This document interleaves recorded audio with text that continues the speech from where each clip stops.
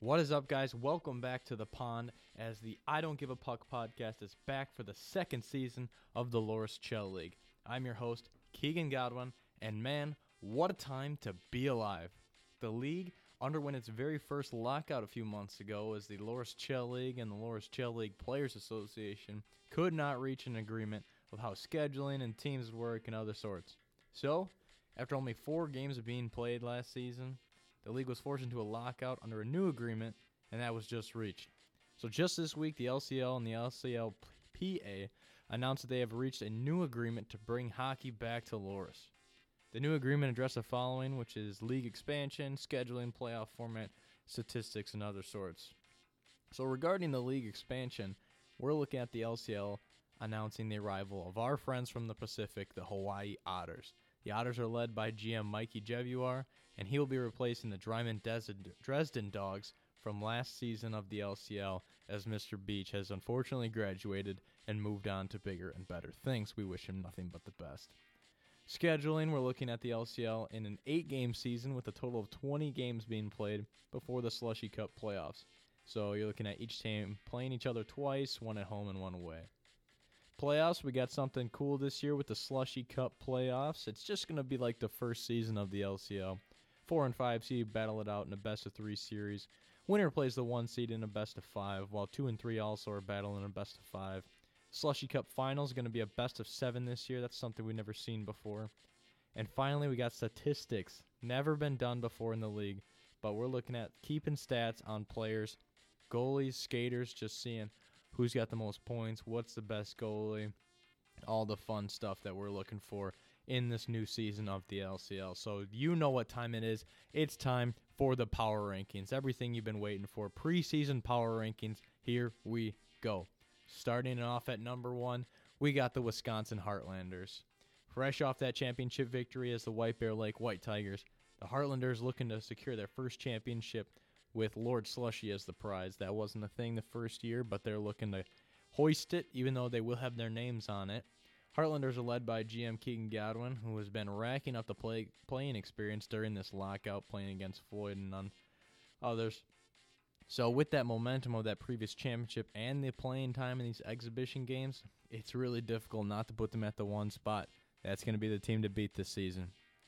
Coming in at number 2, we got the Springfield Silver Bullets. Now, last season, they played under the Albuquerque Arrowheads, and all you diehard fans out there who were there for the first season, we know that the Arrowheads were not the cream de la crop. The Arrowheads struggled and ended up with a last-place finish in the inaugural season of the LCL. However, they've rebranded, and now they're the Silver Bullets. They've increased their power ranking position tenfold with their ample playing time this offseason. Under the leadership of GM Ryan Floyd, the Silver Bullets played the Heartlanders in countless exhibition matches, and that gave them some great competition to improve their game. And with the new season approaching, you got to keep an eye out for them. Look for the Silver Bullets to make some noise this year. A lot of playing time in these exhibition games, using the lockout to their advantage. They're going to be another good team to beat this year. Coming in at number 3. Now I can hear the fans booing already. I can see the rocks being thrown, but a controversial ranking nonetheless. I'm putting the Star Surfers at the number 3 spot. Houston, they have a problem, but they got a lot of playing time. They struggled in the early parts of the exhibition games this offseason, and prior to the lockout, they were known as the Prancing Horses. They battled the Virginia Colonists in 2 games, and they ended up losing both of those games. But the Star Surfers have been putting in lots of work in the offseason. Winning or losing, they're still putting in that work. And the Colonists transitioned to NBA 2K23, and we'll talk about that next. But it'll be interesting to see if the Star Surfers can launch in the top spot this year with that playing time and that new mindset from GM Cameron Manini. Coming in at number 4, we got Team Clayton. That name is to be announced right now. We don't know. It'll probably be announced closer to draft time and everything. But like I mentioned before, this is controversial. How does an undefeated team get ranked 4th in the power rankings? Now, he was undefeated during that shortened season of the lockout. Doesn't count in the LCL stat book. But that was a long time ago. So Team Clayton, they haven't played Chell in a long time now. They made that transition to NBA 2K23.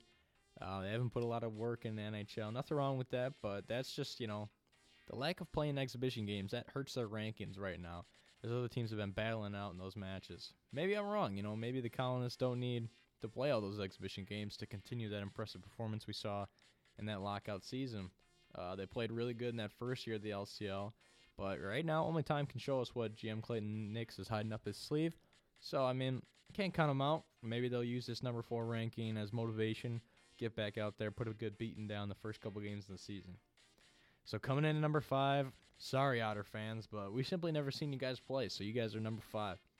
We got no idea what the playing style's like. We just don't know enough about the Otters, and don't take the team lightly. No, just because we haven't seen them play and everything, it doesn't mean that they're a bad team. It's just we haven't seen what they're capable of, and don't take them lightly. Like I said, one thing we've learned in this league is you never count anybody out. And if you're looking for an underdog sleeper story, look no further than the Otters. GM Mikey Drevuar, he's itching to get his team out on the ice, and so are we.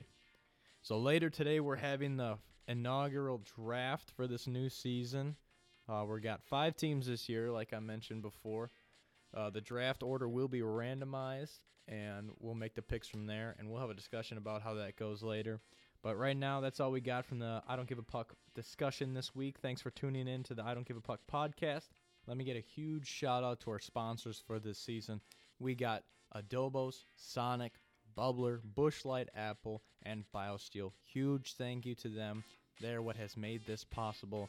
So that's all we have right now. We will see you back here after the season begins. We'll talk a little bit about the draft. And as usual, stay sexy, my friends.